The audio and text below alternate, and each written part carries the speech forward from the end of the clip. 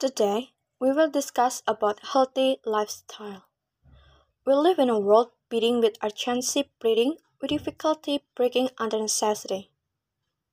We are a society consumed by technology, compact in proximity, choked by inactivity.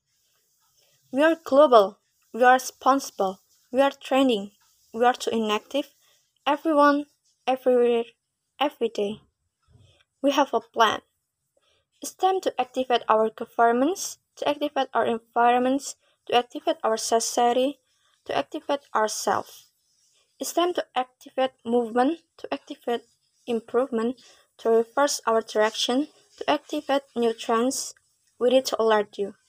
We need to activate What do everyone, humans need to stay everywhere, every healthy? day. Your body can do all kinds of things, but to keep it working at its best, you need to look after it by staying healthy. Being healthy helps make sure you feel good and means you are less likely to get sick. It helps you do more fun activities and it may help you live longer too. So, what can you do to be healthy well? You can eat a good balance of all kinds of food, including plenty of fresh vegetables and fruits.